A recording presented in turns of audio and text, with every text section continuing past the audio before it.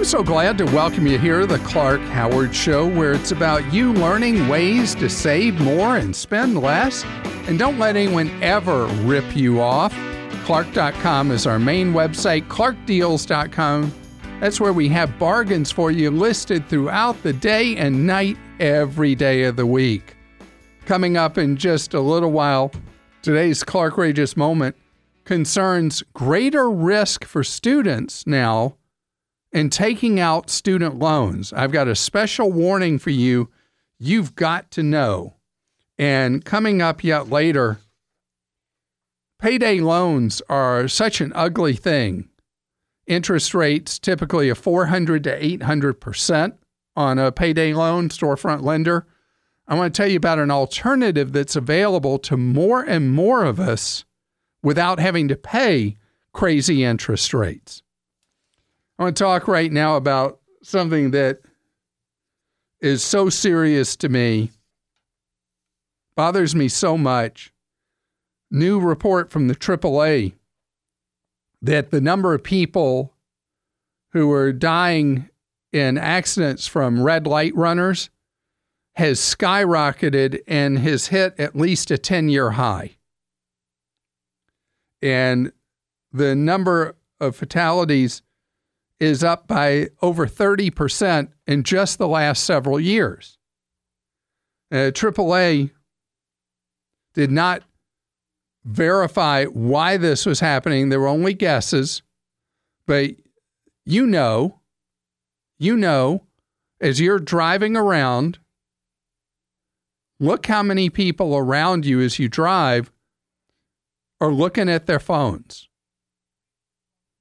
doing who knows what, texting while they're watching video, texting while they're driving, watching their phones instead of watching the roads, and or whatever they're doing, distracted, keeping their eyes off the road. I mean, you know that's what it's got to be, because the amount of miles we're driving is not up that much to anywhere account for the increased number of fatalities from red light runners. So I want to tell you what I've done in my own driving because of the problem with people running red lights or blowing through stop signs. And what I do now, when I'm at a red light, and I know sometimes it seems like they're never going to turn green, but eventually they do. When it turns green, if I'm the first vehicle, I don't go for like half a second. I know that annoys whoever's behind me, but I do that because I want to make sure that nobody's going to blow through that red light. Because all it takes is one time that you pull into an intersection when the light turns green and somebody blows through that light, that you can be T-boned and be hurt or worse. So just take that 1/2 second, and that could make a big difference in your life. And for you, if you're sitting there looking at your phone, police departments are getting more and more creative. Saw an item from a TV station where the police were posing as construction workers. And that's one I've read before, where that's a new gig where they pretend they're construction workers and then they just radio ahead to a policeman waiting to point you over and write you a ticket that, hey, the person in the red Toyota Corolla was looking at their phone or whatever it is, and they pull you over, bam, you get the ticket. In states where you get tickets for texting while driving, looking at your phone, hands-free laws. It's really pretty simple.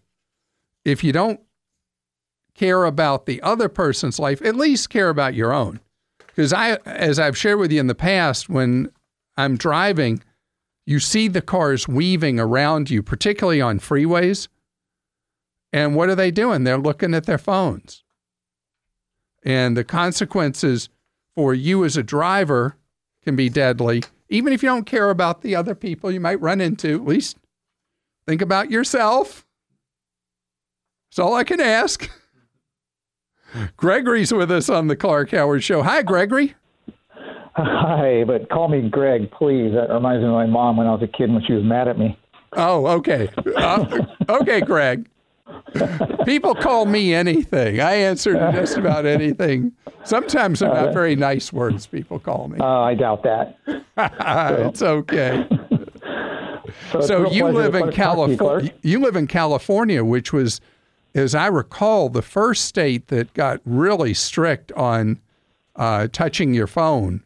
And yes, I've noticed, a lot of times in LA traffic that an officer will pull up, typically on a motorcycle cop, see somebody at a red light who's looking at the phone, where they're looking at it, just waiting for the light to change. They'll just point them over and they write the ticket, even when they're sitting still. You can't look at the phone.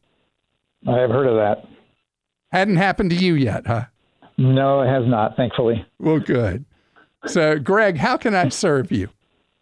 Okay, well, I was last week trying to do my credit freezes, and it was super cumbersome and I'm difficult. sorry. And I had to call in and wait on hold and all that good stuff. And while the credit lock was just literally a flip of a switch. Okay, wait. I got to understand this. How come you couldn't do the credit freeze easily online? I have no idea, but all three credit bureaus wouldn't let me do it. They all said, can't do it, got to call in. Wow, that's really concerning to me. Yeah. Because that would make me suspicious that something is fishy on your credit reports. Have you seen your credit reports recently? Yes. And everything looks normal? I think so. No odd addresses listed in history or anything like that? No, but I will check now that you're bringing it up. Okay, I want to make you a little bit actually, I want to make you a lot paranoid right now. Because when you are blocked from putting a credit freeze in place, it often means that something is not right on that credit report, either an error in information about you or past address history or something, because you went through the challenge questions and then they rejected you. Yep, all three of them said I had to call in, and I did get through to one of them, and they were able to freeze it, but after waiting on hold for a very long time. So let me tell you why the credit bureaus are so happy for you to do a credit lock instead of a freeze. Okay. Most of their money is made from building a dossier on you, where they take information that they obtain through what people file on you with the credit bureaus on, how you paid this bill or that one, or what lines of credit you have or whatever. And then they take information from other sources, either they own or they buy, where they can develop a significant electronic dossier on you that they sell over and over again to companies that are either marketing companies or businesses or whatever that are looking for people to prospect. It can be for all different purposes other than credit. So what the lock does is it only restricts somebody being able to apply for credit in your name, but it allows the credit bureaus to make their big money, which is building more and more deep files on you that they sell off repeatedly. So that's why they all push credit lock, because if you do a credit freeze, they lose the ability to make any of the revenue on you that they normally make. With a credit lock, they only lose the revenue of you being able to apply for credit till you unlock your credit temporarily. The other thing is that with credit lock, generally the bureaus have a protection for themselves from anybody suing them if they've engaged in negligence or gross negligence, like what happened with Equifax. Okay. So the freeze is far superior for your privacy over a lock, but for the bureaus, they'll push lock every day of the week because it's so much better for them. So you'll have to make your own choice, Greg, since you've had this problem with being able to easily freeze and thaw your credit, doing it all electronically. It's weird they'll let you lock your credit when there's some kind of problem with your file, but that they won't let you freeze it when there's some kind of problem with your file. That also makes me wonder how effective credit lock is. Susie's with us on the Clark Howard Show. Hi, Susie. Hi, Clark. Susie, you were interested in getting more than a microscopic rate of interest from your bank. Yes, I wanted to try online savings for money that I don't frequently access, my emergency fund, etc. And I see your guide, and I looked up on Bankrate all the top earners. But then as I further look into the reviews, I see some bad reviews based on customer service or issues that aren't resolved very easily. And so I just want to make sure I'm not going to be, I want to choose the right one that's not going to be a hassle. Well, what am I looking for? This is fascinating because I'll tell you that with the online banks for savings accounts and CDs, we really never, ever hear a complaint. Okay. Because they're such simple linear transactions. You just give them the money, which basically you're lending money to these online banks. And then when you want it back, they give it back to you. And so what kind of problems are you seeing that people are having?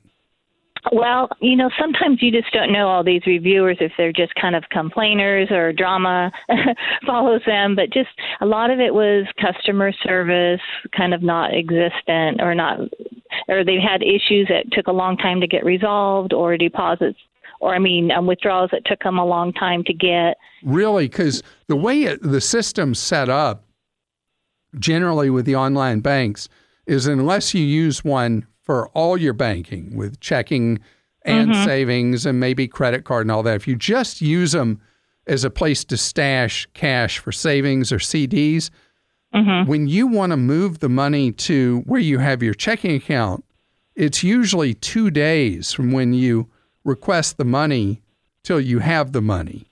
And so I guess occasionally there will be some kind of mess up, and maybe there's a few of these online banks that have learned to specialize in customer no service, but that's not been on my radar as a problem. Okay.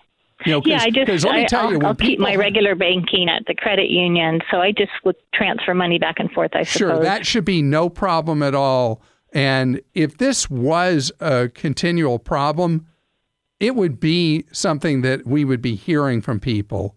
And we're not hearing it in our offline help center, and we're not hearing it here on the show.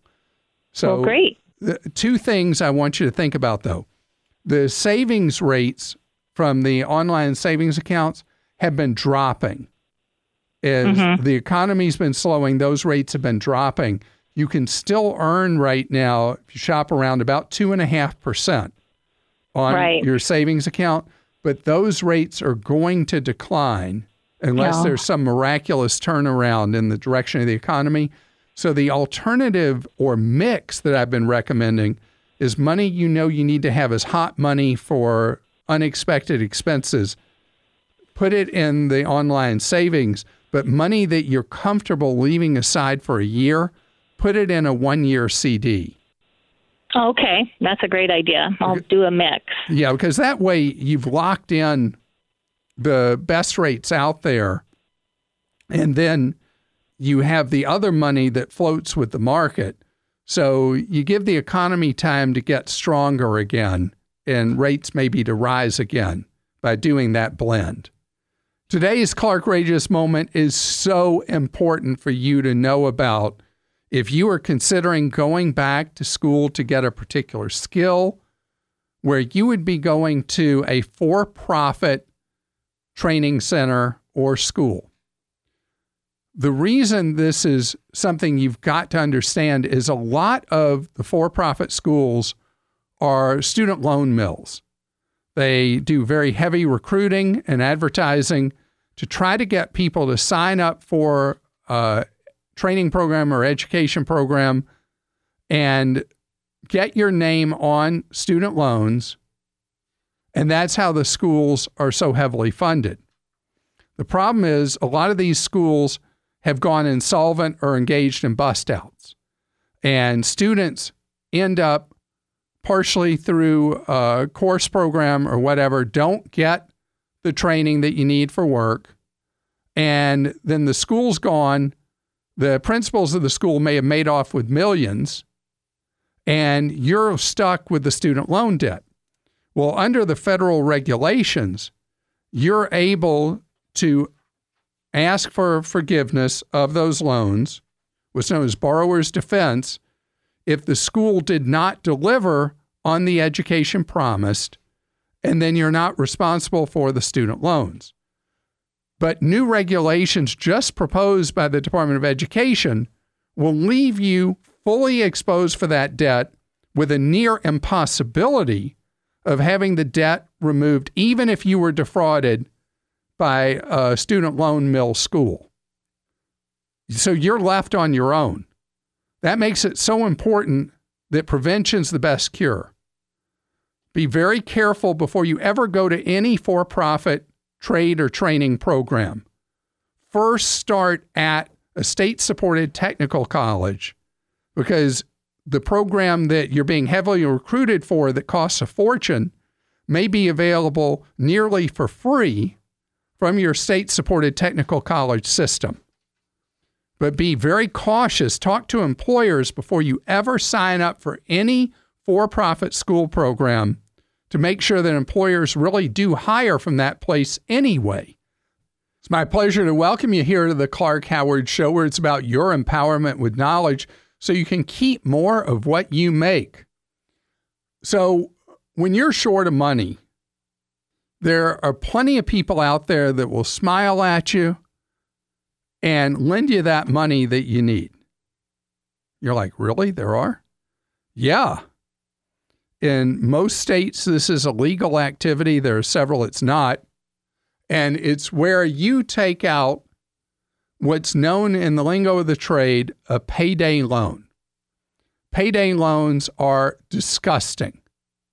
They have interest rates that range typically from 400% to 800%.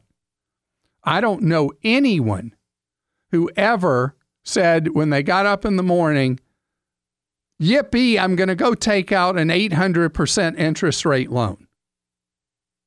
They take advantage of people's desperation and dig them a deeper hole. Payday lenders make their real money from people realizing after they take out a payday loan, they can't pay it off a couple of weeks later. They take out a new one, and then another, and then another, and then another. And before you know it, what was a minor financial problem in somebody's life becomes a catastrophic disaster that can leave somebody beyond broke. So what's the alternative? Because payday lenders are very borrower friendly, at least at the point of borrowing money. They're open long hours. They're very respectful to people, very friendly to you. And you walk into a place that's not intimidating at all, like a traditional bank branch. So the payday loans feel very good to people till they get hit with the consequences.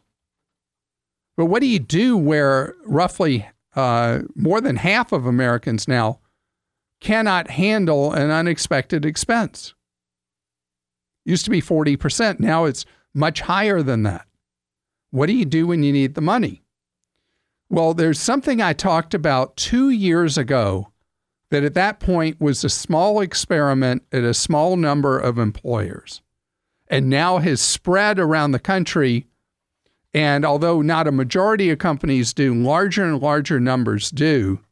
You have about a 1 in 7 chance, 1 in 6 chance that you work for an employer that will provide you with an emergency loan or an advance against your paycheck at interest rates, instead of being 400 to 800%, usually somewhere 4 to 10%. Employers do it because they have real problems with employees who get into extreme financial distress, that they lose their ability to be a very productive worker. Most people can't cordon off in their lives, can't compartmentalize, and the stress from the money that they owe undermines their ability to be a good worker. And so that's why more and more employers are doing this, not out of the goodness of their hearts, but what's called enlightened self-interest, where they do something good for you because it comes back to being good for that employer. So ask at where you work.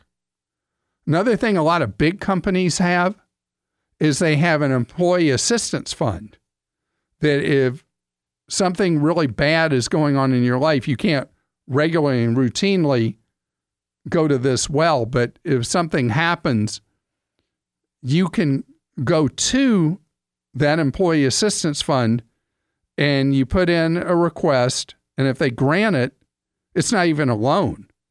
They give you the money, and if you wish, you can pay it back, but if you can't, you don't have to. But again, at most places, that's a one-time only kind of thing for an unexpected expense.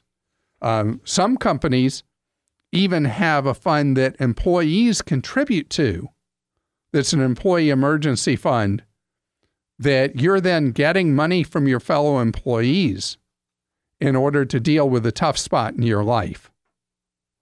Casey's with us on the Clark Howard Show. Hi, Casey. Hi, Clark. Good afternoon. How are you? Great. Thank you, Casey. So you have done great getting towards the end of your mortgage. Tell me about that. Right. So we bought our house in 2009, 15-year mortgage. We were very fortunate over the last year to be able to put some significant strides into paying our mortgage off. And we're expecting to have it paid off next year, Lord willing. So we're really excited about that. So wait, your loan's going to go from a 15-year loan to basically an 11-year loan? 10? 10, yeah. Yep. That's great. That feels good, doesn't it? It does. It does. And, we were really excited about it until a couple weeks ago. We had a letter in the mail from our current lender who we chose to fund us for the home we bought in 2009. Got a letter from them stating that they were selling our loan to another service provider. Yeah. In general, that's okay. I've had mortgages before where that's been done. No, generally that's not a great thing because even if the servicer is decent, a lot of times the records handoff is not done well, and the balance on your loan, particularly like where you've been paying extra to get this loan paid off quicker, a lot of times the proper loan balance does not transfer, and not to your favor, where they'll end up reflecting that you owe more money than you actually owe. Right, and I'm fully expecting that once I actually have access to our loan documents through the new servicer. As of right now, they're still anticipating that not to happen until the 9th, and the loan was supposed to be transferred on the 1st, which is the date that our payments are due. But so this company that the loan was transferred to, I had never heard of them before. And so just some quick searching online just to make sure that I understood who's now going to be servicing my loan, et cetera. And these guys get absolutely deplorable reviews. I'm hard so sorry. To find out of the 1,000 reviews recently, one or two that are positive. Almost 100% of these are negative. That's terrible.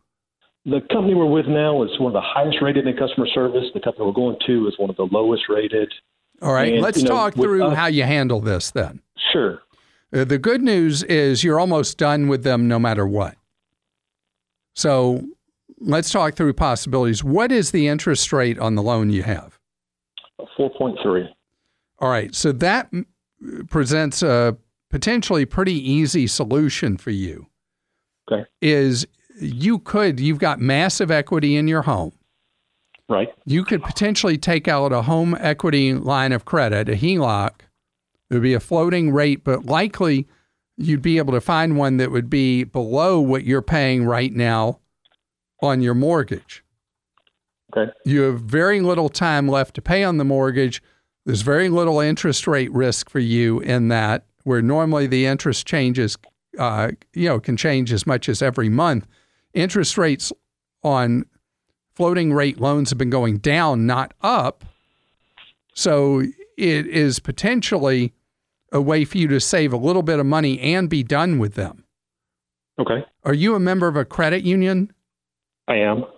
I would see if your credit union does HELOCs that would be competitive with what your interest rate is on this mortgage. And then I'd just essentially refinance with them, pay off the remaining mortgage balance, and you're done with this lousy servicer, and you're paying off the credit union you already know, and you can pay it off as quick as you want. The interest is calculated daily instead of monthly. So you could send them, send them a small payment every week if you wanted. So we owe around $47,000. To do a HELOC? I mean, what are typically the refinance charges there? Is it a lot of financial institutions make HELOCs free. Okay. And it just depends on your credit union if they do free HELOCs or charge you. All right. And if that doesn't pan out, I want you to print out an amortization schedule on your loan so you can properly make sure they're calculating the interest right on this remaining balance you have. And I want you to be able, with the amortization calculators, that you can use either an app on your phone or just go on your computer and do one. You'll be able to track the loan and any extra payments you make to make sure that the balance is tracking perfectly with the new lender. Okay. And having that kind of documentation is especially important whenever servicing is transferred on a loan. And I'm really sorry that the end of your time with your loan is going to be potentially with these lousy people. But the great news is the end of your loan is a lot quicker than it would have been if you weren't doing so much to get this loan paid off. So good for you on that. Tyler's with us on the Clark Howard Show. Tyler, you have an unusual question for me about your rent at an apartment. Hit me with it. So I heard there was these companies that and if you basically just pay them and then they pay your landlord or however it works, and there's a small fee and it goes on to your credit report. And I was wondering if those are legitimate or not worth it. So if your credit file is thin, using one of these companies that reports your rent payment to the credit bureau is a very useful thing. As long as you pay your rent on time every month, it's a potentially really good help for you with your credit. But unfortunately, there's a meaningful cost with it. These things cost, there are lots of competitors doing it. And usually you pay somewhere between like $40 a year on up to as much as $120 a year. Some of them have no setup fee. Others charge, like $100 or so setup fee. So the market has a lot of players in it. You just got to find one that's affordable. How much is it for the one that you have heard about or looked at? I believe it was about $6.95 a month. So $84 a year. And is there a setup fee?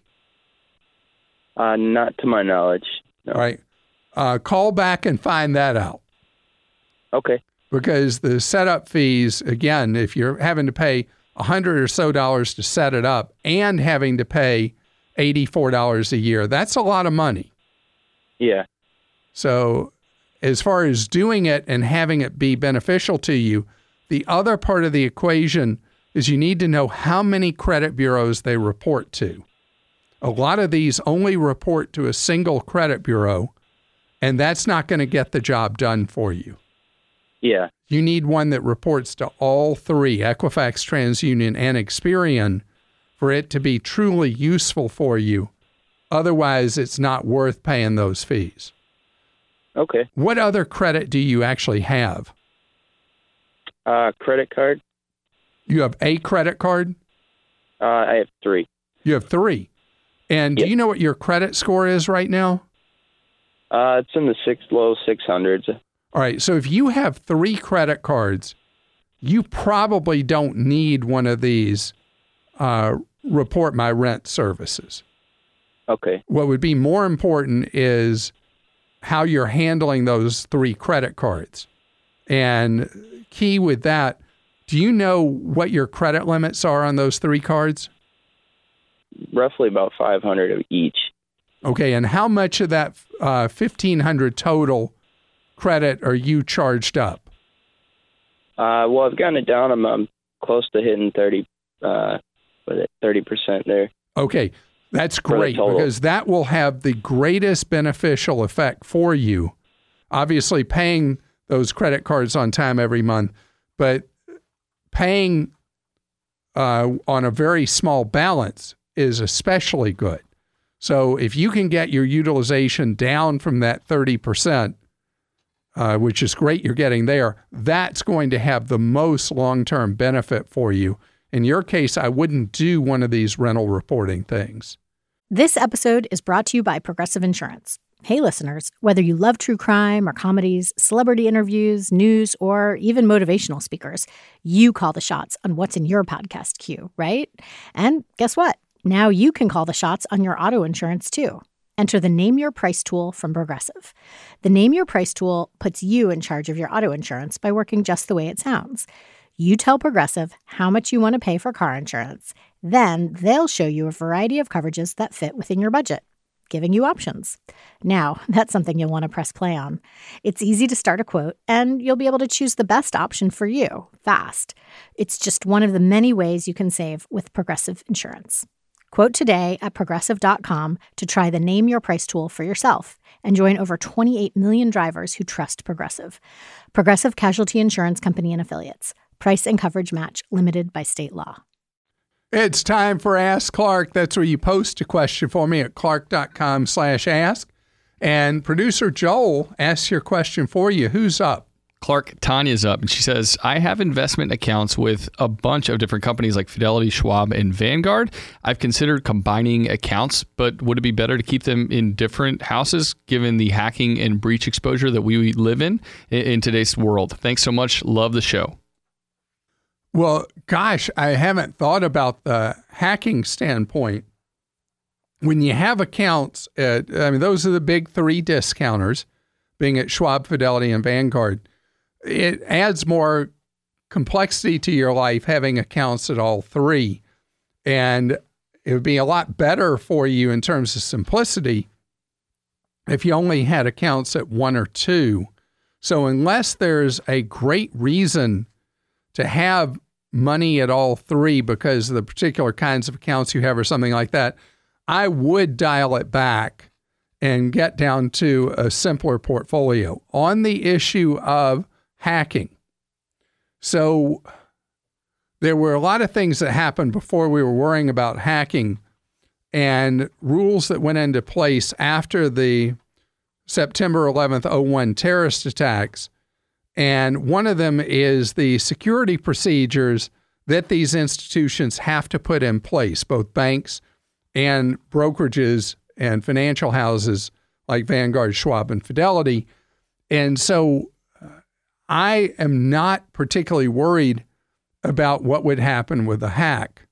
But what I would say to you is know the policies of each of these 3 and what happens if there is fraud on your account. How do they stand behind you? And with a traditional bank, if your account is hacked or there's fraud on your account, the bank legally is required to restore your money.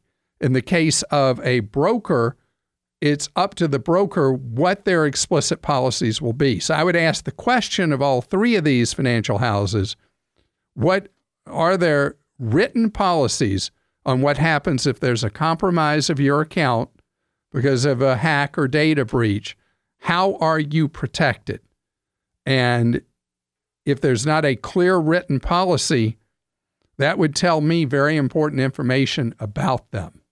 All right, Clark, Lynn's got a quick question. She says, are green card Are green dot cards legitimate? Green dot cards are legitimate. They're pretty pricey in terms of the fees, but it is a legitimate way to have a stored value card or a debit card. As an alternative, lower cost, look at the card from American Express that is called the Bluebird card, and go check it out at bluebird.com. You're listening to The Clark Howard Show.